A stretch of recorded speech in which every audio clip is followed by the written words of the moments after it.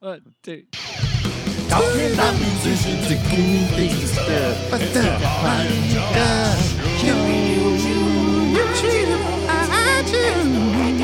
When are your radios open? Whenever. Hopefully. Yeah. Hi, Harley. Hello, Josh. How I'm you doing? actually seeing you face to face. I know, like, I have to say, I got so frustrated on the last show that we did. Just, we had so many issues with sound dropping out, Yeah. losing connection online and stuff like that. And that's partially why it's been such a while to do it, because it frustrated me to the point I just didn't look forward to doing fair. this. So No, now that's we're fair allowed. We're just so you know, we're not face to face. Yeah, We're face 2 meters face. yeah, with a table in the middle in my back garden, my new back garden. He's put like a pop shield in the way. Yeah. Just like one giant pop shield made out Oh. of one big pair of pantyhose. That's it, man. I wonder how social distant, like how this is going to affect pop shields in the future. Are they going to be disposable? They'll just be like burned immediately Yeah. afterwards. Yeah. Amazing. Dipped in hand gel and then set fire to, and you'll just see it burn away the alcohol. Poor old Angel, station manager of the IR radio. Constantly get, oh, mate. Well, how are you, Harley? Yeah, I'm all right. Yeah? I'm all right. It's it's been a struggle. Yeah? For dear old me. I can But imagine. the end seems to be in sight. I don't know if I'm getting overly Are you talking about lockdown, or are you going to end it all? lockdown. Jeez. Hopefully, lockdown. Okay, good. I'm hopeful, more hopeful than that. There we go. That's a good plot thread Yeah. tied up there, ladies and gentlemen. Harley's not going to kill himself. Yay! I was listening to a podcast this morning where Adam Buxton interviewed Billy Connolly, Brilliant. which is very good. I mean, that guy is a very wise man. He has become in his old age, and talked about how he had to apologise because he did a documentary on the BBC and saying how he's kind of how his Parkinson's means he's kind of wasting away and such like that. And a lot of people thought that was him saying goodbye, and that was the end. And he was like, "Oh no, I'm not dying. Yeah, I mean I will die." I'm getting better. But he was saying like he was got mistaken for saying that this was the end for him. This is his swan song And, in a yeah, when- podcast. He So yeah, For- it's definitely for- not the end for me. good. I'm very glad. So I mean, we haven't spoken probably about a month, I think it is. Yeah. We haven't recorded us speaking in just over a no. month. Over So a month. I'd love to catch up with what you've been doing musically, Mr. Harley Cotton. I know that you've been a busy bee. It's been a weird one. I've not done a lot of my music. Mime music. Mime That'd be music. quite difficult because it'd just be silence. I tell you what, it's all kind of happened in the last week that I've been trying to do various things, but with the house move, with trying to get work because I've Job market's a bit it's not nothing right now. it's a bit nothing, and there's not really a lot of support for my particular position as a musician. Downward dog. Yeah. The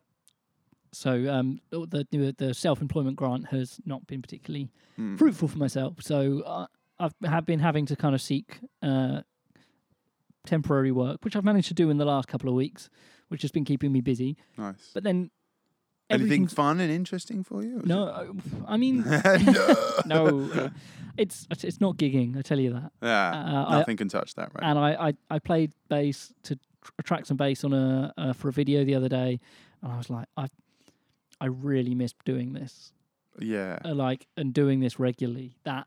And it kind of it chokes me up a little bit of just how alive just playing for 5 minutes made me feel. Absolutely. And I'm like, so yeah, I can't wait to get back to doing that full time. Definitely. However, in the last kind of week or so, we've had a lot of things happen in terms of Chart Attack at once. Good. So we've had the videos from our New Year's have had their first draft. And they look absolutely incredible. Like, it's the best promo we've done. It's from the Deves. From the Deves. Brilliant. We've got a short 1-minute video to go on Instagram and a longer one that will be put on Facebook and YouTube and stuff like that. I cannot wait to see this. And oh my God, I'll show you at the end of the show. I've had so much ridiculous. FOMO that Oh. I can finally not mow. I was watching the video going, Oh man, I'm missing out. It looks, honestly, we had a lot of fun there, but it looked like we were having even more fun. You were FOMO, but you did not mow. Yeah, it was. Was this all by Mr. Dan Oaten? Dan Oaten, yeah, and I cannot thank that guy enough. Has done an incredible job. Of Well done. Yeah, making it looks so professional. And I'm not saying I doubted anything from the start because in the past when he's done a great job, and I've seen videos he's done.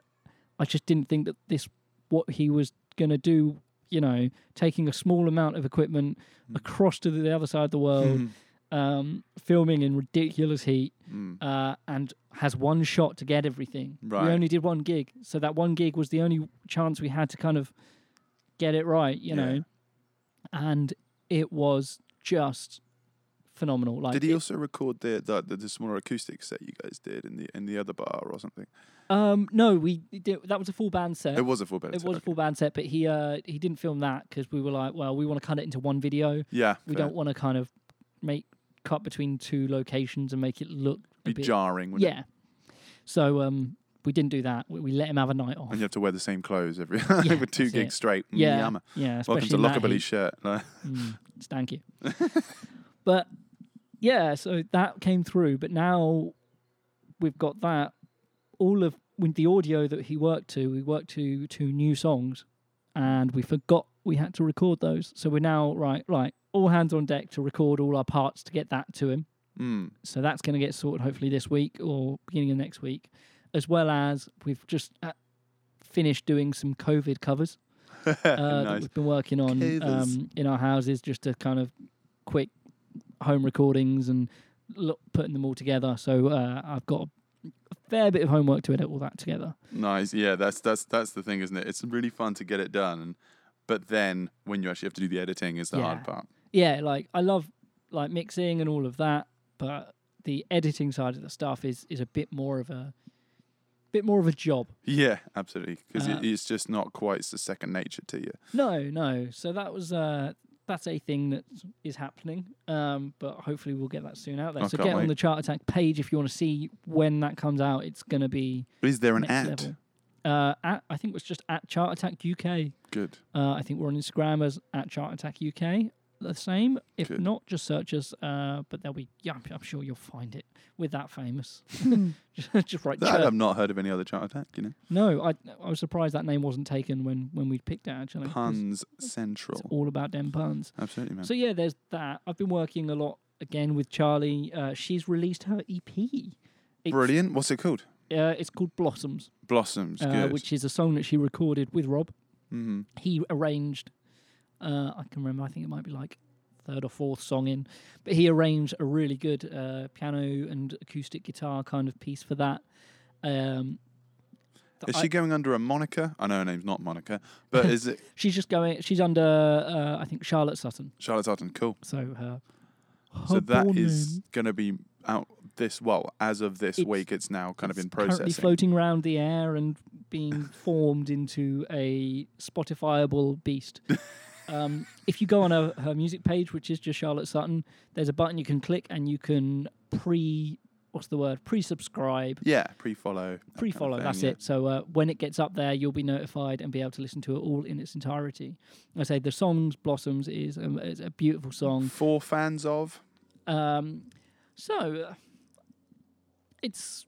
would say it's nice, easy, folky pop, I would say. Yeah. You know, it's all very raw instruments, very real, you know, very little like pop synth. So, yeah, it's... If you could think of an artist that you'd be like, she would work well. I think that's hard for me to do because I'm too close in. Yeah, I bet.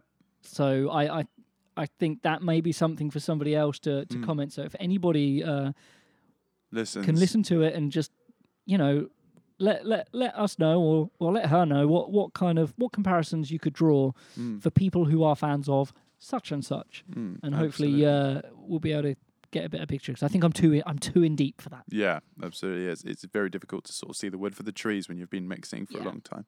It's great because I've been teaching her to do her own mixing as well. Nice. Yeah, so she did say she pushed some buttons and moved some levers. We spent a day yesterday.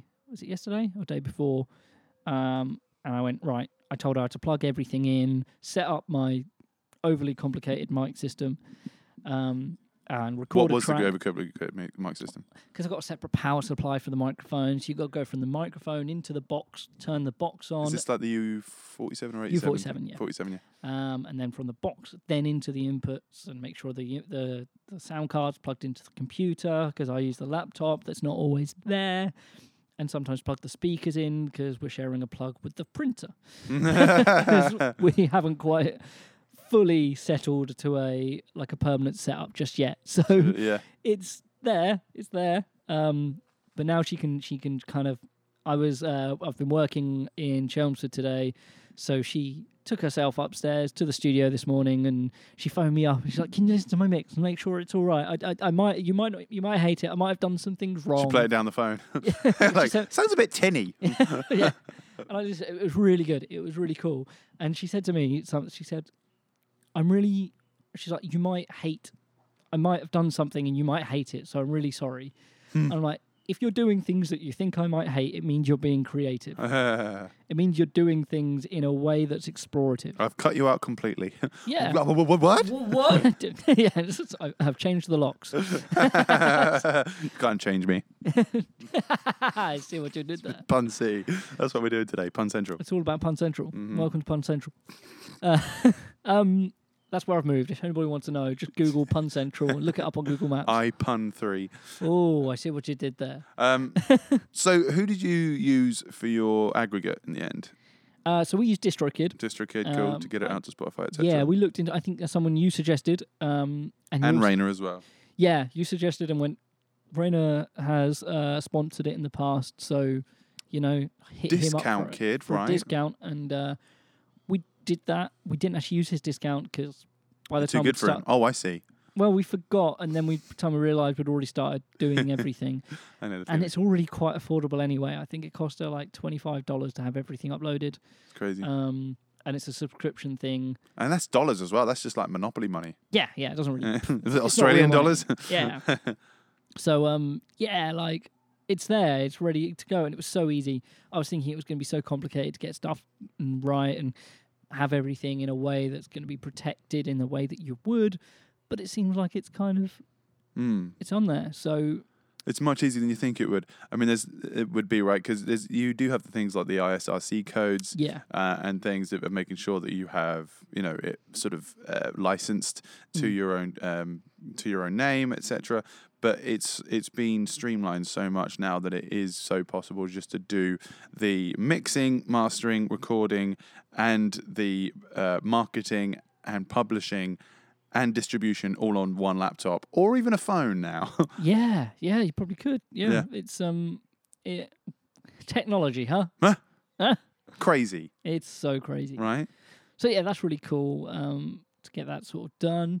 And it's she's doing some really cool stuff. So is it got the one release right now? Are you gearing up for more? Yeah, so it's going to be an EP. Technically, it's not. We got told off for calling it an EP because it's got 7 tracks, not 6.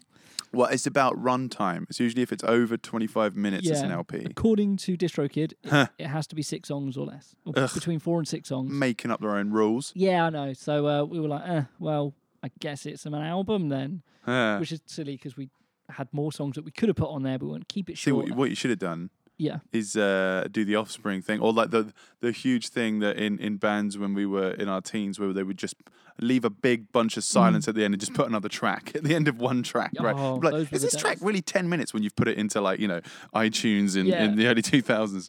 Like, no, it's just 5 minutes of stuff. Ooh, there's one random thing where he just says like "eat donkey crap" or something. Yeah, all of that. That's. Bring that back, man. Yeah, no. Bring back the 90s secret track. Yeah, well, it's the thing now. Like, if you're scrolling through Spotify or an artist library and you see a track that's 9 minutes, you're like, I'll skip that one because it's well long. I just want something bite-sized. Whereas you realise it is actually 2 tracks. Yeah. See, I listen to prog, so seeing a song that's 9 minutes long, you're like, ooh, a short one. It's a songcast. I can listen to this in the bath and I'll be done with it. Yeah. It's like an egg timer, isn't it? But for people. You use an egg timer in the bath. I'll be boiled and hard-shelled by the end. Oh, I've only got time to soft boil myself today. I'm poached. Put a bit of vinegar in the Peel your bath. skin off. Yeah. Lovely. Anyway. Welcome to Cookery with Harley and Josh. Uh, Person cooking for cannibals. So yeah, that's basically me up until now, really. I'm looking forward to getting stuff out there. I've been trying to force myself to do a bit of writing. Good. I've been able to kind of do a bit of that. Here he is, his little song teasers again. Because I've got the yeah, no, right. Well, It's just like the big tease. I would like to point out I'm yet to make anything of any value. But that's not true. I've got into the habit of waking up like really early, and so if I can sneak out of bed and spend a couple of hours in the studio with my headphones on before like we kind of start our day on our days off. Of course it's of value, Harley. The biggest songs in the world right now are only worth 0.0003 pence anyway. Well, so, you know, that's you've only got 0.0003 pence to make up. That's really low expectations, and yet I don't succeed. don't make quite to that. So, I believe in you, man. You're worth at least 0.0004 pence to me. Wow, I mean that's a compliment. That's more than Bohemian Rhapsody. Yeah, I'm worth more than Bohemian. Oh, what is our industry? Yeah. What about you then? What have you been up to? Well, in our? I will tell you, but first I want to ask you some questions. Oh, go ask me some. All questions. right, and I want you to answer them very carefully. What was your favourite musical moment for the past couple of weeks that I've not seen you? Musical moments. I tell you what, my favourite musical moment. Favourite? Talk to me about your favouricals. Put them in the bath. Ooh, poached. So I tell you what, my favourite musical moment. It's a bit sappy. Oh, good. But so last night, again, I forget what time it was. It was maybe the night before. It was the night before. Playing, so I've shown Charlie how to do various things. And we'd spent about 45 minutes going through the various points of this is how you arm a track, this is how you record. You might want to double track the vocals here and there. And then at a certain point, she goes, right, get out. I've got a few ideas, but I just want to try them out. Okay. And I went downstairs, I did some washing up.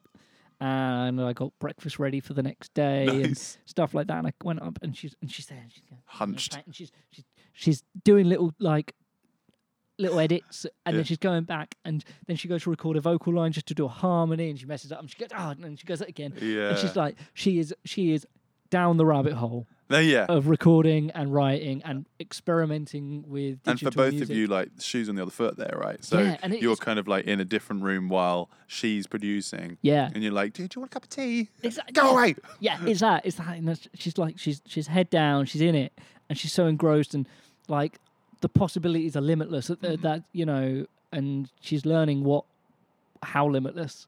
That's lovely. And I was just like, or you can limit them. Yeah, oh yeah. They're limitless or compressionless. Yeah, or compressed or excited. Expandless. So expandless. Good. Well, what about? Yeah. Have you learned a particular musical lesson since I last saw you that you think was invaluable? That's French for invaluable. Okay, I'm gonna go with it's a very nerdy technical thing. Good. I've learned the value of solid state bass amps. Okay, it's Harley's Tech Corner. Yeah. What is a solid state bass amp? Well, there are kind of two main schools of amplification, which is solid state and elementary school. And solid elementary, and sort of valve. Valves are tubes with vacuum bits or gases in them that light up and they glow and they heat up and they go pop sometimes. If they're bad ones. If they're bad, but it's fine. It's glass. You can replace them. And then solid state is more circuit based. They run off transformers or transistors and various stuff like that. Or Decepticons. The main crux of it is they sound different. Right. And everyone goes, valve amps are great. And then with guitar, that is definitely the case, and I like that. And I've been using a valve-based bass amp emulation, an Ampeg SVT. That's a lot to say. Yeah. You said it so well, I wouldn't have. I mean, I even shorted it to SVT. I don't know what those words stand for, but I guess Scott Space teaching? No.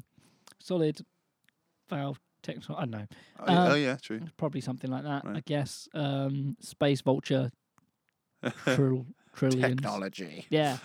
And that sounds great because that's the classic. It's the best amp that people say there is, which is great. So the Ampegs are SVTs, aren't they? Yeah. And they're like amazing amps. And I've been using it and I love it. Love what the sound is. It's very kind of 70s, very proggy, rocky working sound.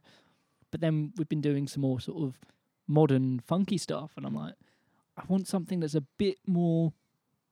I don't even know how to explain it, but it sounds great the way I've been using. I've been using like a Gallion-Kruger style amp, and it sounds just fantastic. Amazing. And I've just been loving it. So I'm now kind of rejigged my pedal board, so I've got a Valve preset and a... This is your Helix? Yeah. Right. And a solid state preset with all the same effects on, so I can jump between the two depending on what kind of job I'm doing. Right. That's cool.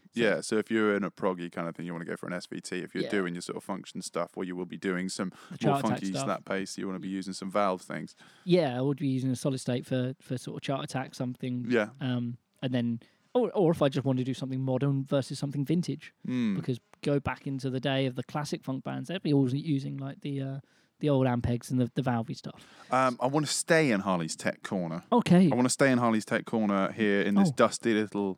Yeah, pull up a chair, it smells like polish and WD-40. Oh, yeah. What is a single string pickup? Oh, yeah. We talked. You talked about this. I've never actually heard of this in my 20 years of playing guitar. Yeah, what? It's kind of... I'd say it's fairly new technology. There's a guy... It's probably based on very old technology. Yeah. Well, it's just a pickup, but the idea is it's nice and small and it only picks up one string. So or two strings. Visualize it for people. Like in terms of a coin, how big is it?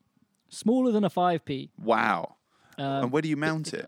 So the one I've got is a like surface mount, so it'll fit on a scratch plate. Right. So it'll fit under the string, and it will just pick up the single string if you want it to. Okay. And what about cabling or wires? The one I've got, you can get them with a cable with a jack socket at the end. Right. They do have a or you can just so you can plug it and put it for a separate amp.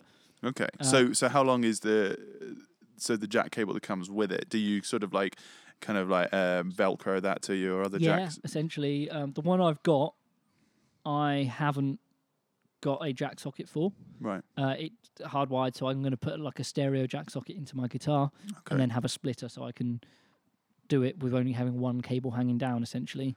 So it's nice and what's the subtle. point? What's the point in anything? What's the point in anything, mate? Close COVID. So I watched a gig with Jamie Lenman. I've probably talked about him before. He's amazing. Does these gigs where it's just him and a drummer. Right, yes. And he runs his guitar pickups into his guitar amp and distorts it and makes it sound like a guitar. But he just has a single string with a pickup underneath going into an octaver, pitch it down an octave, into a Fender Bassman bass amp, and he has this massive sound because he can play chords, but then the bass note is playing a single note. Right, yeah. So like you've kind of turned your guitar into both a guitar and a bass. Yeah, without having to sacrifice how you play. Apart from obviously you're always playing the bottom E string if you want the bass. See, this sounds very interesting to me because I do that. Yeah. And I've been using the pitch shifting technology to sort of just try and play both the bass part and the guitar part at the same time. And it is really fun. But yeah, the problem is it just ends up just like when you play a chord, it sounds like a lot of mush. Yeah. So you kind of you limit what you play, like you say. Yeah. So and this I'm yet to install it, but I will report back with what I can kind of get. But it's great. It's really cool. I say Jamie Lemon is the guy that kind of I was at a gig, and my friend Jack was the support band, and I said to him, "So what?" I said, "What was this band again?" Lower. Lower. That was it. We played him on the show before. Yeah, and I said to him, I was like, "What is what's the setup?" Because last time I saw Jamie Lemon, he played with a 5-piece band, and then he toured with an 8-piece band playing heavy metal with a brass section. Right. Because why not? And he was like, "Oh no, there's just 2 of them." I went, "Oh, okay, is it acoustic set?" He went, "No." I'm like, "How do they do that?" And he was like, "We've been following them on tour. We're still working it out." I have no idea how you do this. Yeah. But it sounds fantastic. Cool. So I was like, okay. And I was like, I was skeptical. Did they have backing tracks at all? Or? They had loops for some drum parts. Right. But all the guitar stuff was done live. Right. And it was a wall of sound, to say the least. Yeah. It was incredible. So without Phil Spector. Like, yeah, it was that. And I was like, okay, I'd like to get that, you know. Part of me was thinking if I wanted to go out and do a solo gig, it gives me a bit more scope to do that.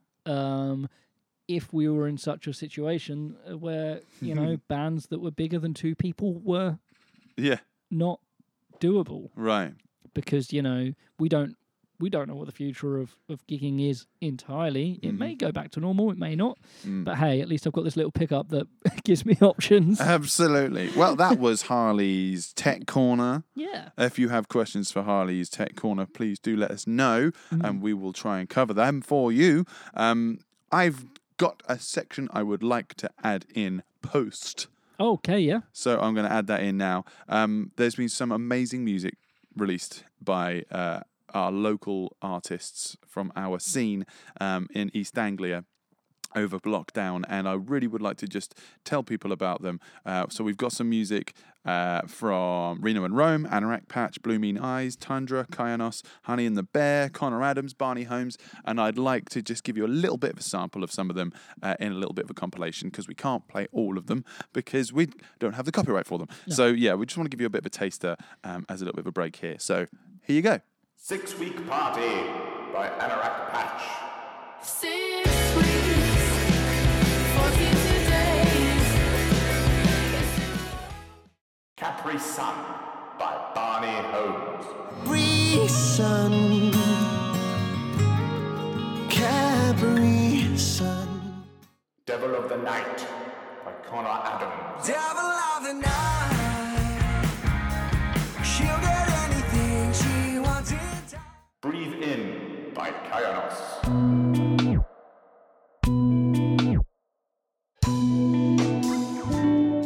Jealous of Us by Reno and Rome. Even if we are dreaming, they still be jealous of us.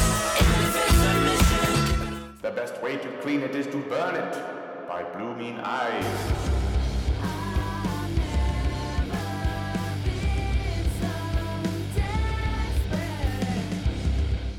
They Want Us to Die by Tundra, Seymour Quigley, Cult and Boo.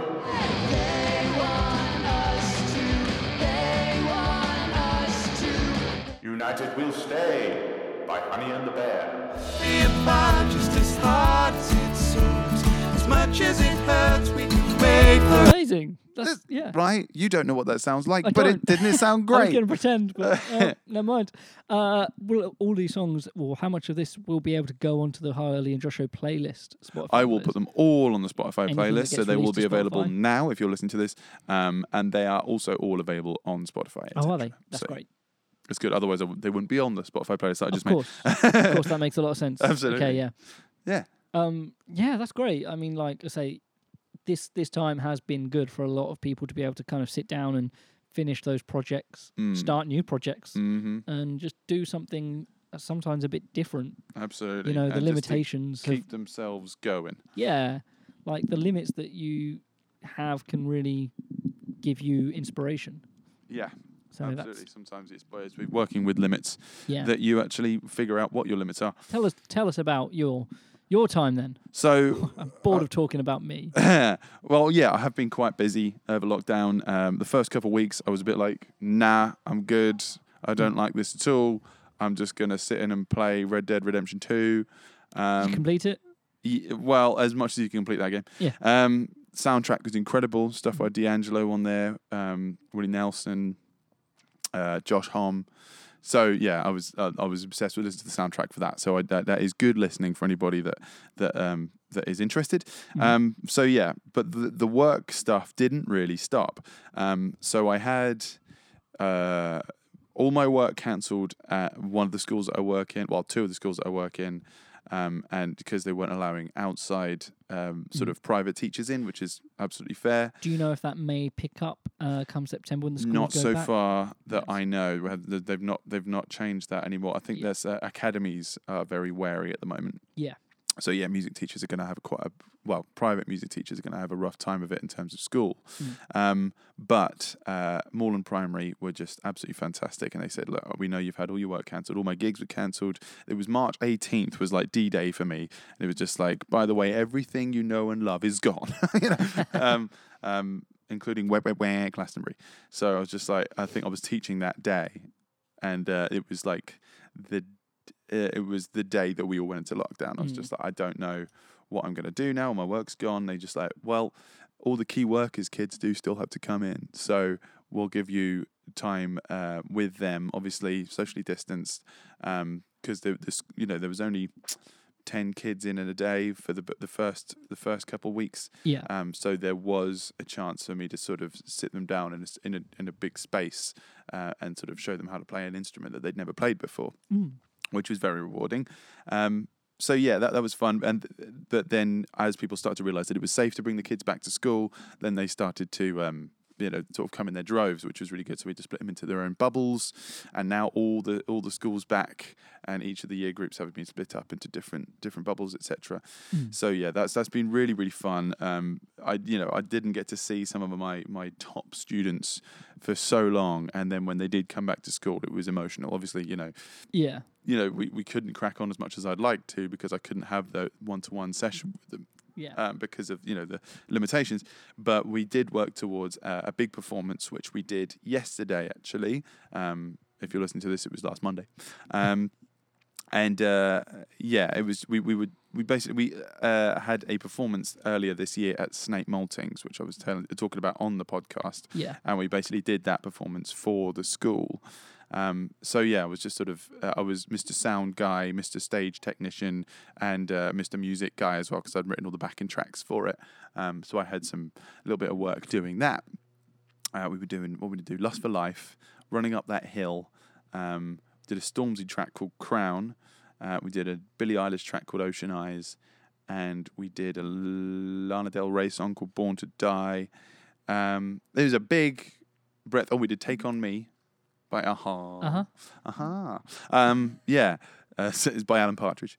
And so yeah, that was kind of we did a little festival vibe last Friday. Before the weekend, and I set this stage up outside, and it's this stage is about 20 meters squared, I think at least. I think it might be a bit bigger than that actually. So I'd set it all up, and they were like, right, okay, well the performance is done, so you can pack that down. But I was like, well, my PA's set up, and the kids are all out on the field. I think I might as well just give them some live music vibes. Yeah. So I put on the whole of 1984's Queen, like Live Aid concert. And it's so amazing watching these like 6-year-olds to 10-year-olds just going, I love this song. And it's just, it goes over generational boundaries, So yeah, there were a lot of requests for AC/DC and nice. Guns N' Roses. Train them well. Yeah, absolutely. But that we had to pack it down over the weekend, then I had to put it back out yesterday and set it up for them. This is the reason why I'm not a stage technician all the time, just when I'm asked to be, because it's stressful. Yeah. And there's just, especially when people don't know what they need or what they want in terms of sound, and they're just like, can you just make it do a thing? And you're like, I need specifics. Yeah. So yeah, I'm like, do you actually know how many mics you need? 1, how many people are singing individual parts? About 6. Then you need 6 mics. And we'd only had like 2 or something like that to work with. Yeah. So yeah, that was what was very rewarding, and like you were saying about seeing Charlie going down the rabbit hole of falling in love with mixing and mastering and sort of doing the production side of it. Yeah. And you kind of see a bit of yourself in that. Yeah. Sort of standing on the outside looking in. And there was some great moments when I was just sort of walking around the school and loading stuff out and loading stuff in, where I'd sort of walk past a classroom and I'd see one of my students just sitting there noodling on the guitar, not playing anything in particular, but just sitting there, just lost in it. And that was just such a lovely thing to have, where you just suddenly go, oh, that's me 15 years ago, or well, actually 20 years ago, so and just seeing a bit of your development in somebody else's in somebody else's development is really quite special. So I was quite grateful to have that. Yeah, so that was Moreland. We've just finished with that, so now I'm on summer holiday. They asked me to do a bit more hours, but I was like, I've been quite flat out 5 days a week for about a month and 2 months actually. Yeah. So I'm just like, you know what, everybody else is having a summer holiday, so I'm just gonna take a break, I think. But I've still got lots of stuff going on. Thank you. At the beginning, I was recording guitars for Battletoads. We've talked about that on the show before. If you'd like to know about how I recorded that, what kind of gear I used to get a good studio recording sound for a guitar when you're living in a 2-bedroom house where you don't have a studio, listen to our podcast from about 2 episodes back, and you'll find some really interesting stuff there. So I was very lucky to land that job right as lockdown happened. Otherwise, I would have had no work at all. I found it quite interesting actually, because after having that podcast, doing that podcast, you talked about what amp do you use? It was Helix Native. So what amp mod? It was the PV505, 5150. 51, yeah.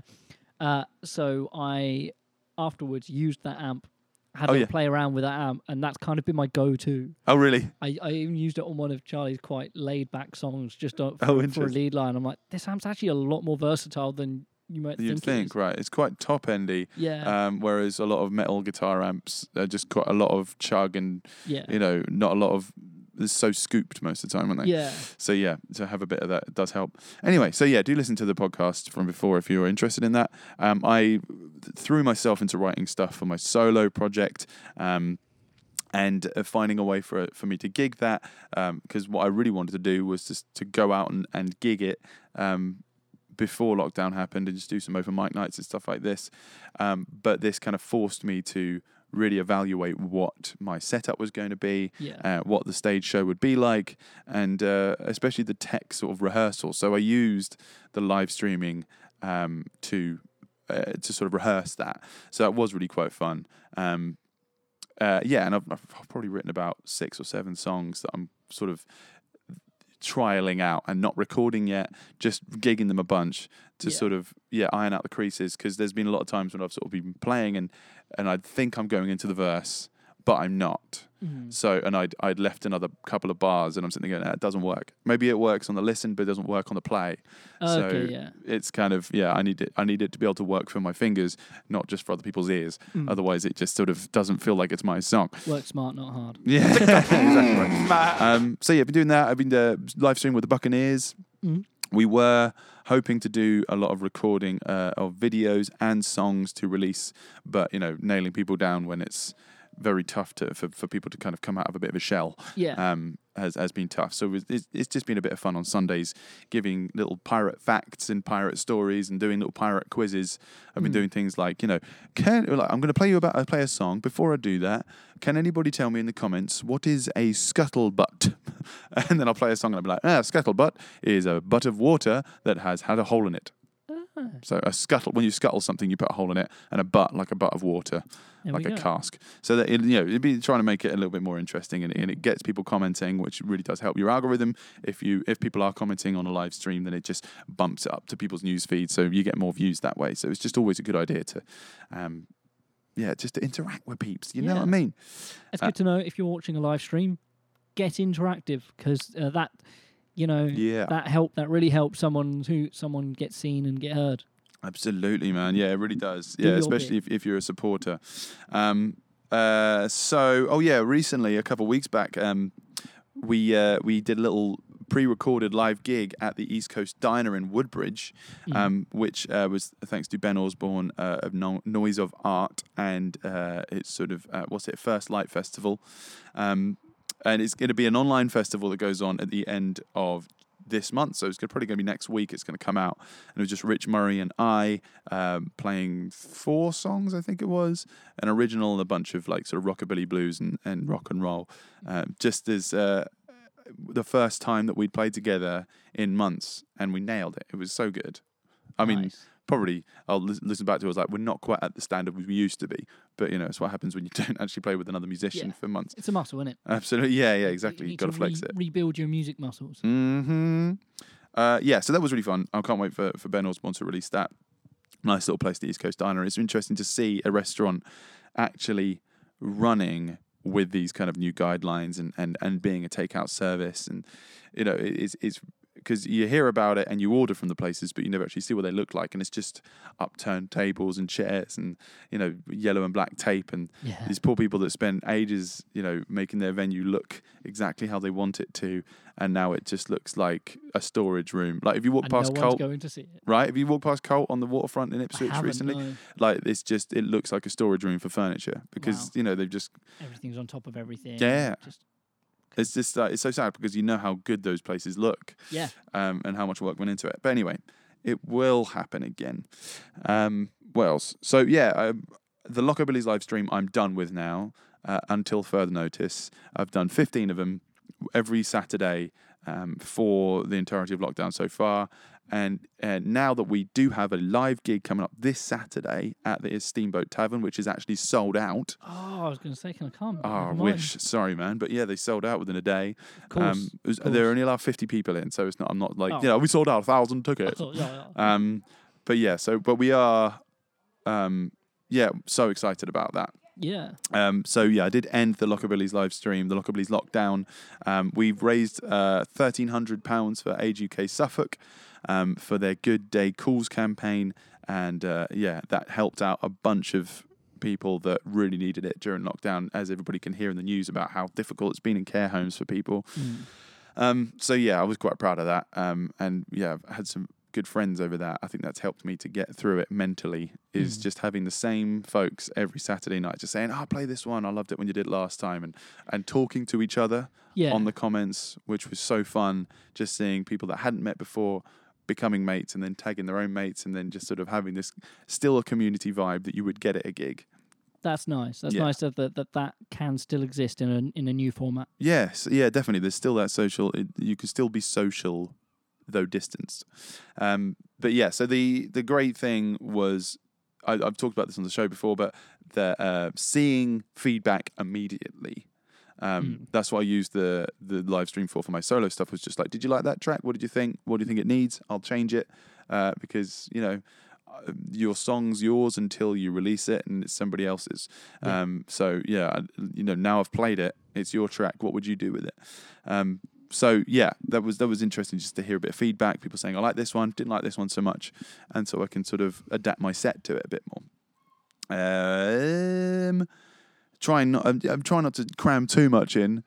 So I did my Lockabilly stuff, did the East Coast Diner thing, raised the money, worked at Moreland, did their end of year performance, did my back in. So now I'm walking like some kind of weird flamingo. Online teaching's been fun. As fun as it can be. It's not as fun as being with a kid or adult, watching them really get their technique down and seeing sort of right close what they need to change, because it's very difficult to hear what they need to change when the sound is so compressed, because, you know, you might have thought it was fret buzz or what I call fret farts, which makes the kids laugh, or if it was just a weird thing that happened over the stream. So it might have just been like a that suddenly happens. So you'd be like, oh, you messed that bit up. You'd be like, no, I didn't. It wasn't me. I've been working with All Star Rock School, and they are still looking for people. I want to congratulate Rob. Yeah. He is going to be taking over the Ipswich side of things on the All Star Rock School as they go global now. They're going to be going global all over the world with All Star Rock School. Taking over. Yeah, absolutely. So Rob Lewis will be Mr. Ipswich and sorting all the new bands out for the future. Yeah. I couldn't think of a better guy for it. Definitely not. So nice one, bud. That's been fun. I've had my student Maisie on bass. I've had a lot of bass students actually. That's good. On my online lessons, but Maisie's really been a standout student at All Star for ages, because she just practices. She likes her music. She listens to music outside of the tracks that she's learning, which is great, because sometimes, you know, you'll be teaching a student and they'll just listen to the tracks that you've showed them, and otherwise they'll just be watching YouTube. You're like, do you want to play music, or do you just want to be a YouTube star? Because that's fine, but just don't waste your money. And I've been doing what you have been doing with the COVID covers, the covers. Covers. Covers 19, or it's Covers 20 now. because we were planning for ages to do like some rockabilly, swing, and rock and roll covers of like tracks from our upbringing, our musical upbringing. So we started off releasing "She Hates Me" that by was great. Puddle of Mud, which was really fun. Just again videoing it and sending it off to Rainer to edit it. Legendary man he is. Rainer Vandel on YouTube and on Instagram, on Facebook.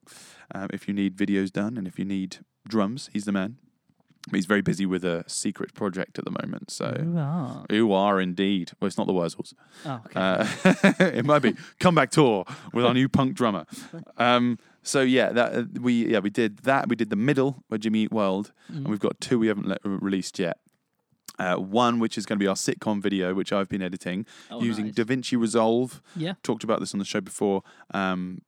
That is, I hated it before. Not DaVinci, just editing videos.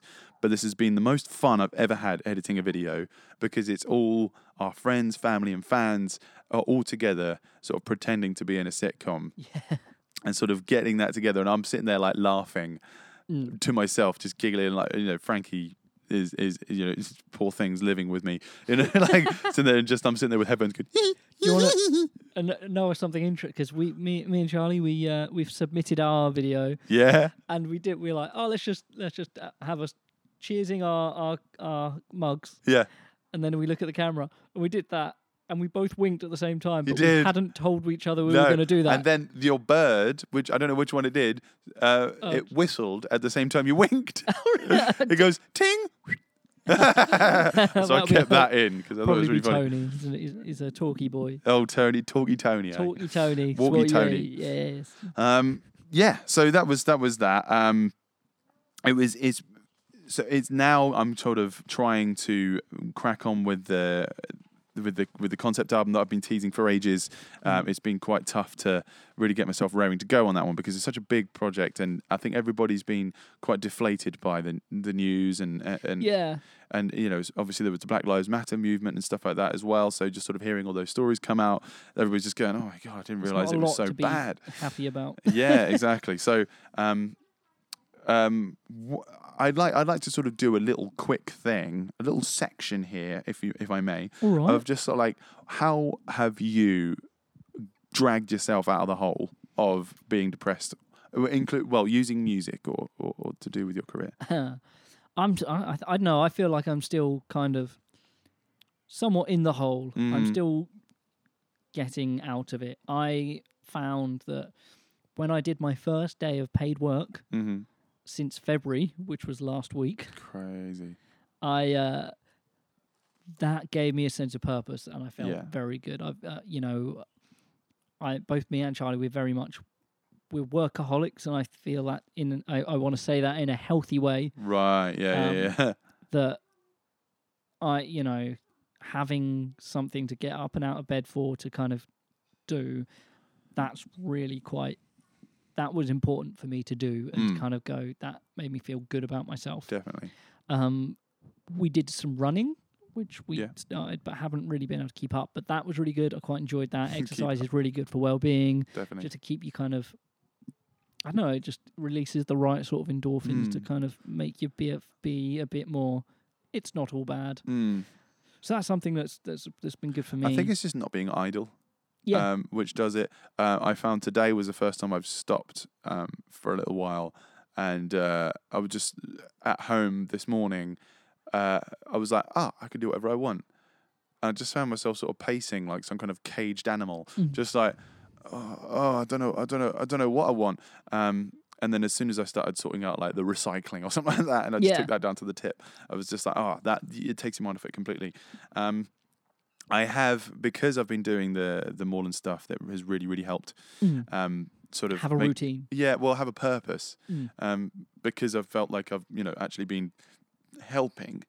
That it made me sort of not listen to myself when I was putting myself down in my head.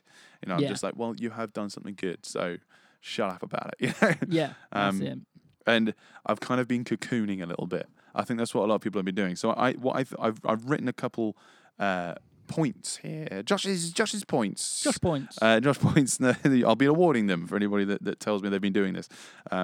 They're worthless unless you enjoy my respect. They're worth less than Bohemian Rhapsody. Yeah, 0.0001 pence. So yeah, it was just kind of like how to adapt to the new normal as a musician. Yeah. So the first one is social media. All the bands that I've seen around the local scene, I've barely seen any of them now, because I used to see them all the time because I go out to gigs and I'd be talking to mates who are musicians about what they're doing, so I knew what they were up to. But because of this kind of depression thing that we've all had, that a lot of people have just been like, I'm staying away from social media because it just gives me FOMO and it makes me feel less than, you know? And it's just, that's all you find yourself doing is just sort of reading through other people's great lives and going, oh, what am I doing? I'm just sat in my pants. Yeah. So yeah, I think people as bands need to be using social media now more than ever. As you know, as useful as it was before, it's invaluable now because nobody's going to know what you're doing because you're not gigging. Yeah. So you've either got to use social media and post about what you've done in the past, or to tell them what you're doing now in this sort of new normal. So using those live streams. Yeah. I've been streaming on Instagram, Facebook, and YouTube. Facebook's been the best, but that's just where my fan base is. And it's just not as hard as people think it is. Yeah. To add to that, I think it's very easy to think just because you can't gig and because you're not able to gig, even if you know that you will be able to soon, it doesn't hurt to remain in people's consciousness. Absolutely, yeah. You know, like Lockabilly's have done really well. Thank you. You and yourself to kind of remind people that you're still here, you're still making music.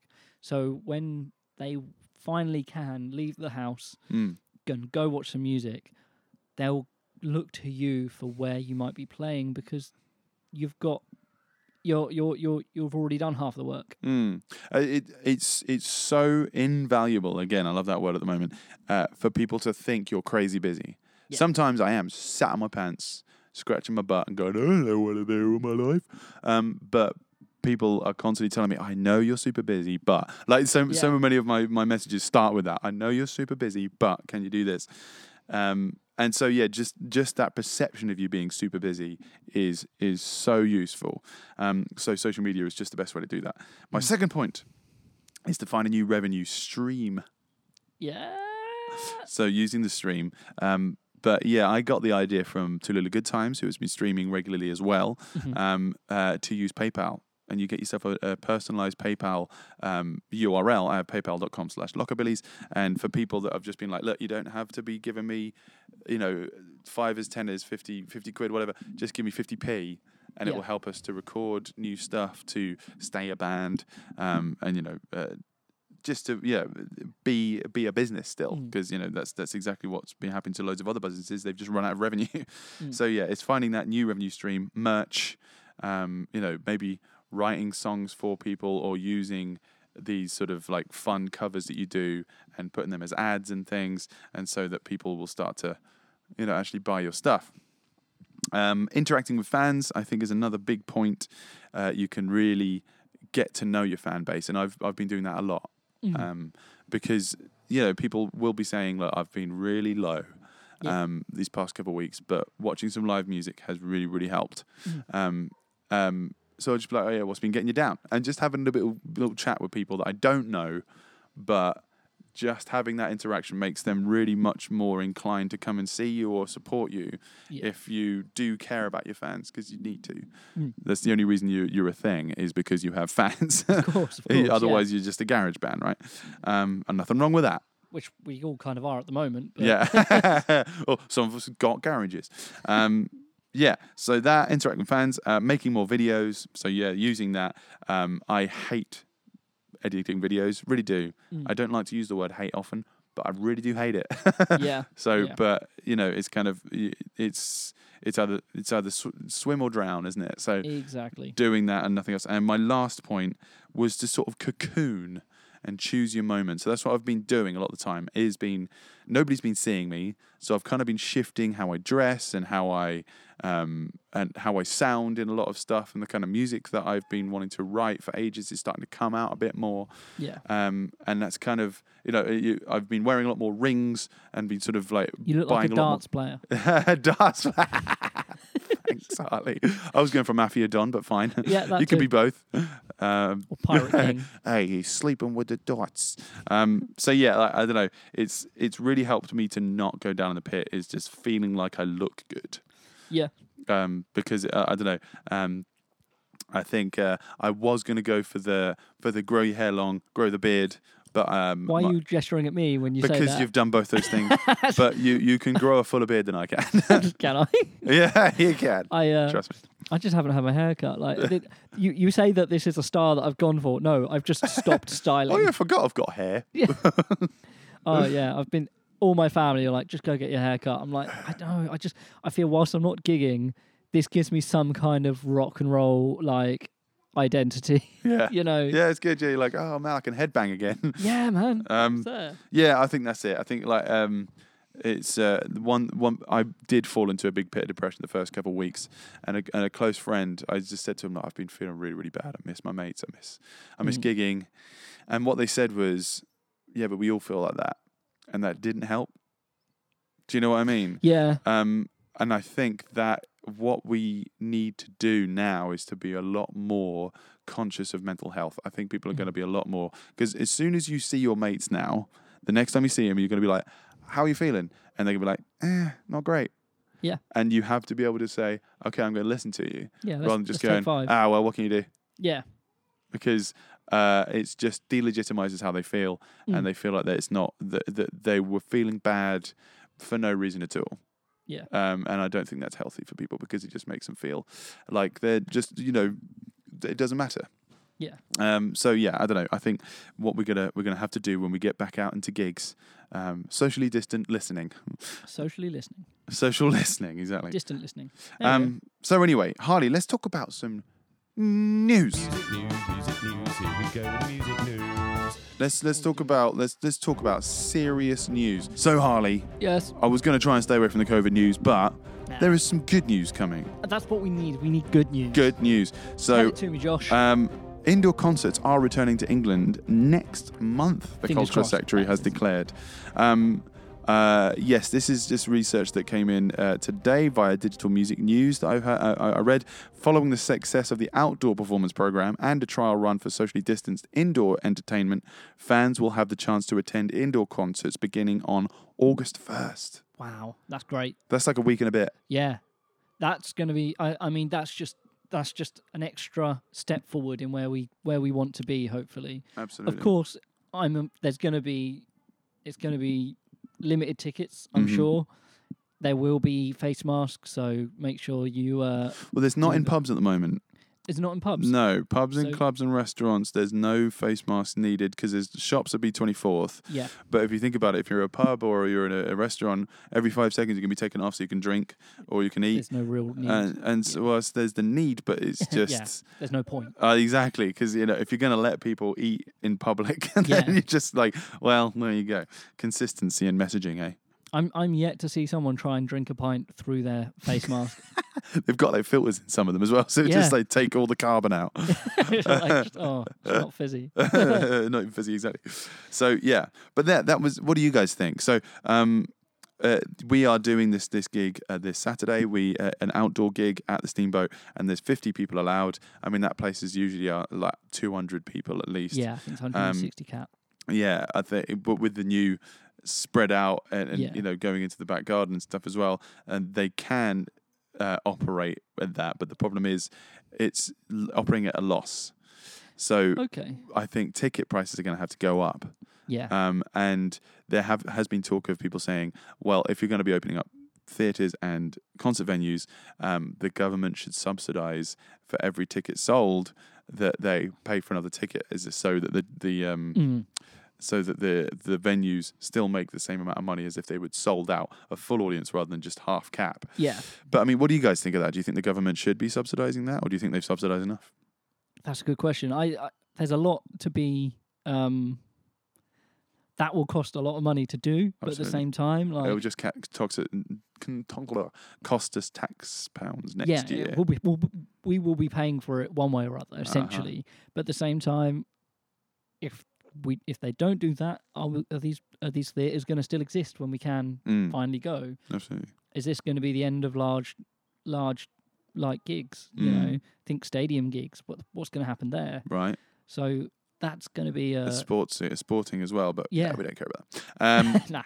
Anyway, so back on more music news. Let's take you another story, Harley. Let's go and do that. Yeah. Guitar maker Gibson is seeking the public's help in locating a lost shipping ledger, which is worth a $60,000 reward. Ooh. Right? Just over 59 grand. The missing Gibson ledger is shipping paperwork on rare Gibson guitars from the late 1950s, which, I mean, the 59 Les Paul is just like one of the most valuable guitars of all time, isn't it? What's his name? What's that guitarist's name that's got like 4 of them? Jimmy Page? No. Joe Bonamassa? Joe Bonamassa. Yeah. He's got hundreds of Gibsons, Oof. and he's got a large amount of them are like the 59. He's got a larder of them. Yeah. He's got. We He's just get filled one them all with from the- lager. Yes, Got nice. 3.5 and just poured lager down the F hole. Yummy. Drink it out of the jack So socket. this ledger, contains authenticity verifying information on some iconic guitars. Gibson says it is offering a 59 grand reward for the ledger's return. No questions asked. Ooh, okay, that's I'll tell you about how it happened. okay. Gibson is also hoping the missing ledgers may have information on lesser-known Gibson models and prototypes. It would help distinguish authentic 59 Les Pauls from the many fakes that appear for sale online. An authentic 1959 Gibson Les Paul can sell for about 500 grand. Yeah. They believe that the missing ledger was misplaced, so not stolen, but then, it could have been stolen, who knows, when the company relocated from Michigan to Nashville in the 80s. They struggled in recent years, haven't they, Gibson? I mean, they went bankruptcy last year. They went under and they've been bought out by another company. And then they're And I think they're doing all right now. But Nashville got hit by a big old tornado. Yeah, that'll. And then COVID-19. Isn't it great? Yeah. Never rains, it pours. So, they've struggled in recent years. I think most of their customer base are going to be sort of the wealthier types that want these very classic guitars, collector's editions and prototypes. The manufacturer filed for bankruptcy in 2018. There it is, 2018. And sold off some of its investments, including Philips. So they owned Philips as well.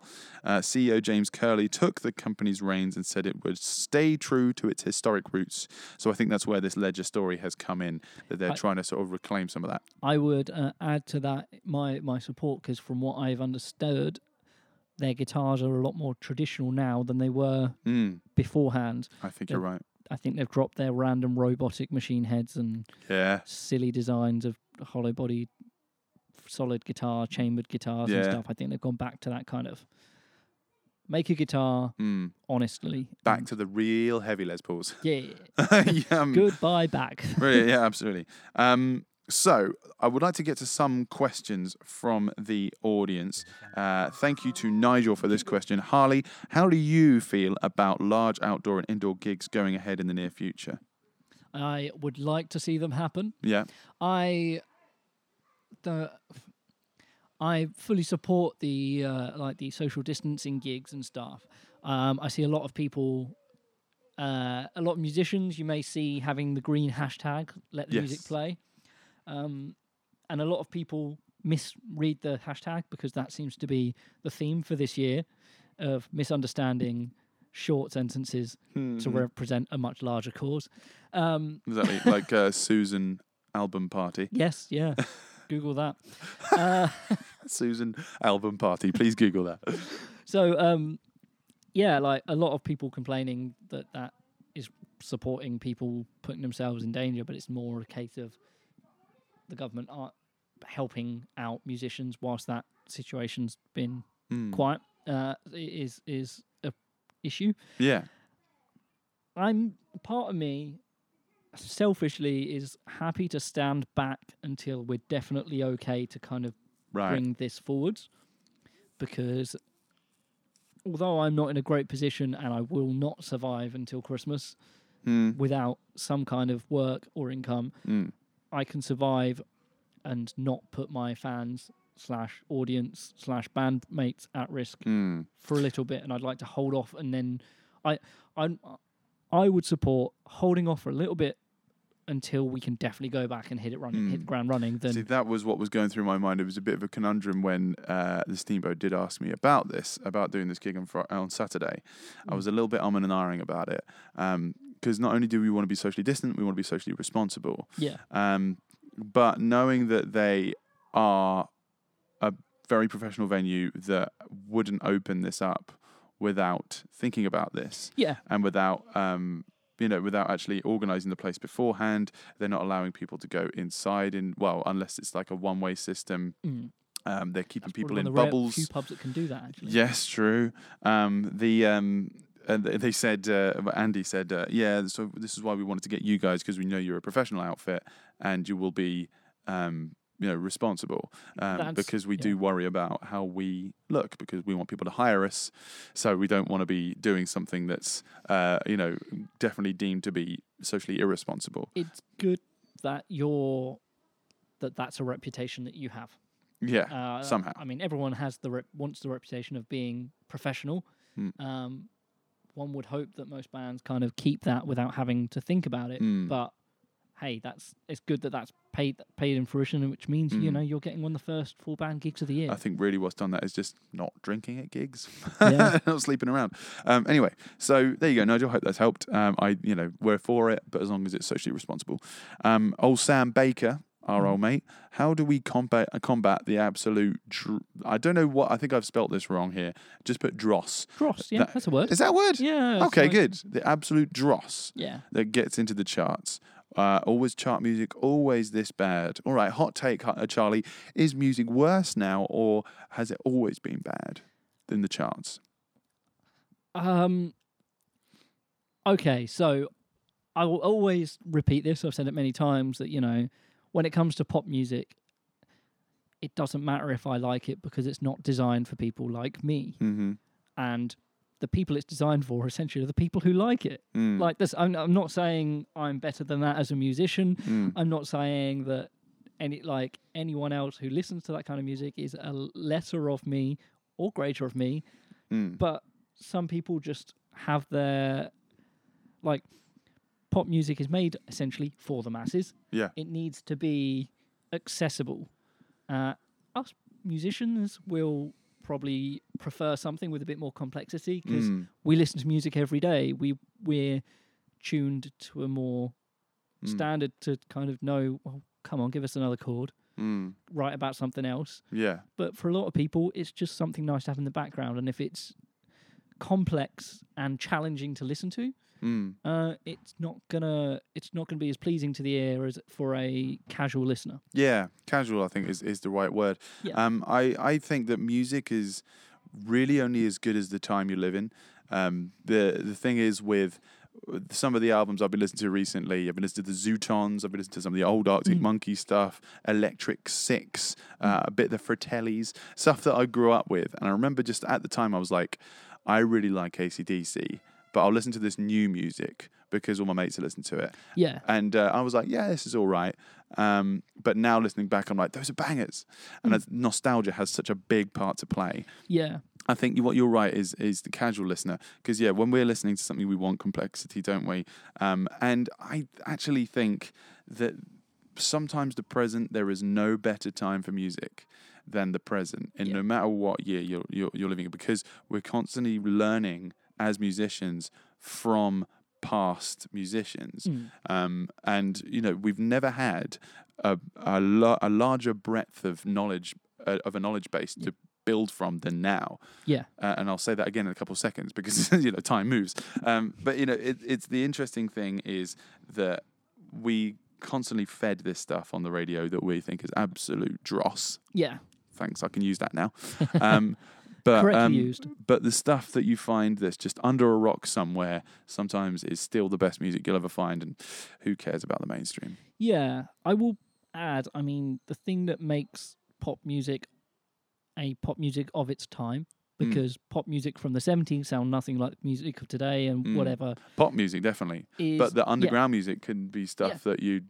Rock can be rock. And, like, you know, there are songs that rock bands could bring out today that can come straight from the 60s, 70s, 80s. And vice versa. And like, because it's a slightly more defined genre than something like pop. But pop is very culturally influenced. So you think about a lot of music that's coming out today, it's influenced by social media. It's influenced and by like sort of producer based, because you've got stuff that can be put into a short clip, and that's why I think there's a lot of music that's come out of like the TikTok culture of a small clip. It will be fed to be something that can be danced to, that like a dance routine that can be added to it, because that's what's a popular app right now. And meme music as well is such a thing. Like, a lot of my students want to learn this song that's just famous because it was in a meme, and I never heard of it and probably would never have heard of it. Yeah. And it's not really in the charts or anything like this, but it's just something that they absolutely love. So I'm not going to be like, this is awful, I'm not going to teach you it. It's like, it's good to you, so I'm going to show you how to play it. Yeah, that's it, you know. And our like generation had that. I was listening to the Hamster song. Do you remember that? What? The dun dun dun. The Gopher thing. No. No.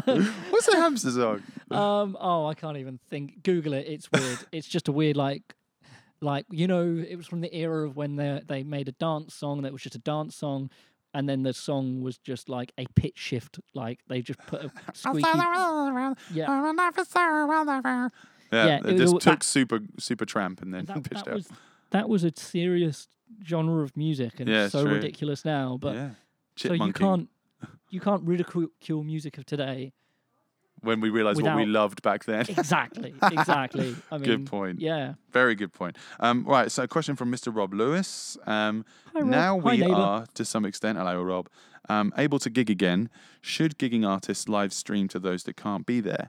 And I would say yes. Now that I know how to do that, I'm going to be doing that this Saturday, as people are going to be so used to me gigging every Saturday night that when I can, I'm going to be live streaming to those people that may be at home shielding and can't go out and are feeling very FOMO. Word of the day. Yeah, and that does bring to a point that's just it's worth mentioning for those who don't spare a thought, because it's easy to forget. We're getting to a point now where we can potentially go out and we can start going to pubs. We can start going, you know, and being a bit more sociable, as long as we're, you know, sensible.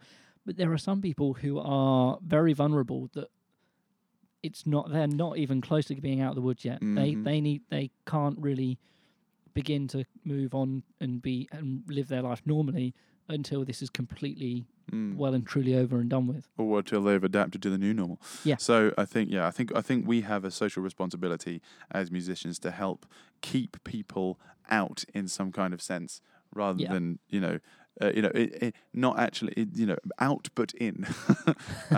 So yeah, I think you're right, Rob. I think we should do it if we can. We should, if the internet's working, because some of the places in Suffolk that you gig, there will be no 4G or no Wi-Fi. Of course. Yeah. John, Mr. Spoony from Hope Ahead, who were my friends with. Oh yeah, that's one thing I didn't say I was doing. I did Lock East, little smokehouse festival that they did of artists all day, and I did a set on that one. Nice. And so did Hope Ahead. So well done, John. That was a great one. He says, I'd love to hear you guys discuss your personal thoughts on capacities, distancing measures, and comfortably attending live gigs going forward. I mean, so how long until you feel like you want to go to a gig, Harley? I mean, we've been looking around now. Gigs are coming out. Like Rob's been doing the odd gig. We've been going, let's go, but we're also Googling the venue if we haven't been there before and going, how is this going to work? Mm-hmm. If it's a venue we know and we know that it will work in an outdoors environment where we're not going to kind of be squished up against a wall because there's someone walking past us, then we'd be okay to go. If it's a new venue that we've not been to before, we'd probably want to extensively research in that. It also depends on the clientele as well. You wanted to, if you can find that out, Yeah. because there have been people that have been very flippant, and it has enraged me quite a lot. Oh God, yeah. Right, just to be walking in a shop and you've got gloves and a mask, and there's some idiot that's just walking the wrong way and hugging his mates. People do not pay attention to the arrows, do they? No, all that sort of stuff, right? But so if you're going to be going to some a dive bar and there's a gig going on, the kind of people that might be turning up might not be as conscious as you are, and also the venue owners might not be conscious. So I think it really does depend on the venue and on the clientele. Yeah. Whether you should go to one of these gigs, something like the Steamboat, which is a classy joint, and they're responsible people. I thought that's fine, but I've had some offers from other places where I've looked at it and thought they're not going to be taking this seriously, so I'd rather not. And I've just told them I'm busy. And in terms of using time as a thing, as the gates open further and we start to kind of find where the new normal is. I like to remind a lot of people, and I need to remind myself as well. I'm not a scientist. Right. I don't believe everything that's on YouTube. Yeah, I'm happy to go with the government's recommendation. Yeah. Even if it is sporadic, it's still I don't know. I'd still trust it more than some randomer. Yeah, they're not sitting in a room without any advisors who aren't professionals. They are basing their decisions on research and on data, which I don't have. Yeah. So, and no matter how politically motivated people think that it is, I would still trust a kind of a well-informed group of people giving out a voted on decision on stuff than some bloke that just made a meme. I think a mate of mine put up a video. No, it wasn't. It was just a picture of a scientist, and it said this scientist from Sweden predicted COVID-19 back in 2017, but nobody listened to him. And then in the text underneath, he said, "No, he didn't. Any idiot could edit a photo and put this in there. Don't read what you find on social media." Yeah, that's it. But so many people would just read the topic and be like, "Yeah, sure, yeah. I believe that." Yeah, exactly. So, yeah, as the gates open, I will be there with them. I will make sure I am not touching the said gates in case somebody else has touched it. You know, I'd rather live on the inside of the line rather than the outside. Yeah, certainly. I'm not going to be one to test the boundaries. Yeah, so, we're all going to have to get much more dexterous with our elbows. Yeah, opening doors. See, as musicians and loading as roadies, etc., we're great with holding a million things in our hands and still using a little finger or an elbow to open a door. Me and Charlie went to the zoo the other day, and it's great because the way it's laid out, they're quite well prepared for this because there's a lot of one-way systems and stuff to ebb the flow, and they've limited how many people can go through can go in every day, which is great. But we were saying there were certain automatic doors and you open. We've been hitting with our elbows, and I said, make sure you wash your elbows when you get home. Yeah, that's a good point. Have you been disinfecting your elbows? Tell us in the comments. Yeah. So, all right, we do have a singular gig list. Cool. On 2nd of August, Mr. Daniel Lee Harvey is organising the 2nd Autism and ADHD Online Music Festival. I was part of the first one, and it was a rousing success. They raised a lot of money for a very worthy cause. They've got artists like Vanya Lima and Honey and the Bear, Barney Holmes doing this. So there's some top-notch stuff going on. That's all going to be from 2:30 to 8:15 p.m. On August 2nd. If you have access to Facebook, do join their group and watch that if you are missing your live music. That was a great vibe. Yes. That was the first time I really saw a vibe online. Vibes. First time around. Yeah. Love vibes, don't you? Good old vibes. So, thank you very much for everybody for listening. Yeah, thank you all. It's been an absolute pleasure to see you, Harley. It's been good. If you have enjoyed this, please do make sure you like and subscribe and share this. We do games on our games on our social media pages. I've been trying to do them kind of at least every other day for a little while. So just for an idea of what we're doing is what's the first album you ever bought? Let us know in the comments below. Paparazzi Fest. the strangest hidden message in a song. So backmasking and stuff. Oh, yeah. What's a cover version that people don't realize is a cover? The craziest reason that somebody cancelled a gig. The most, write an obscure song by a famous artist and see if others can guess. So there's loads there. I was going to do a whole thing about like finding out my favorite from each of these. My favorite comment from each of these, but instead I'm going to just read out, I think, the top game entry for all of these games. All right.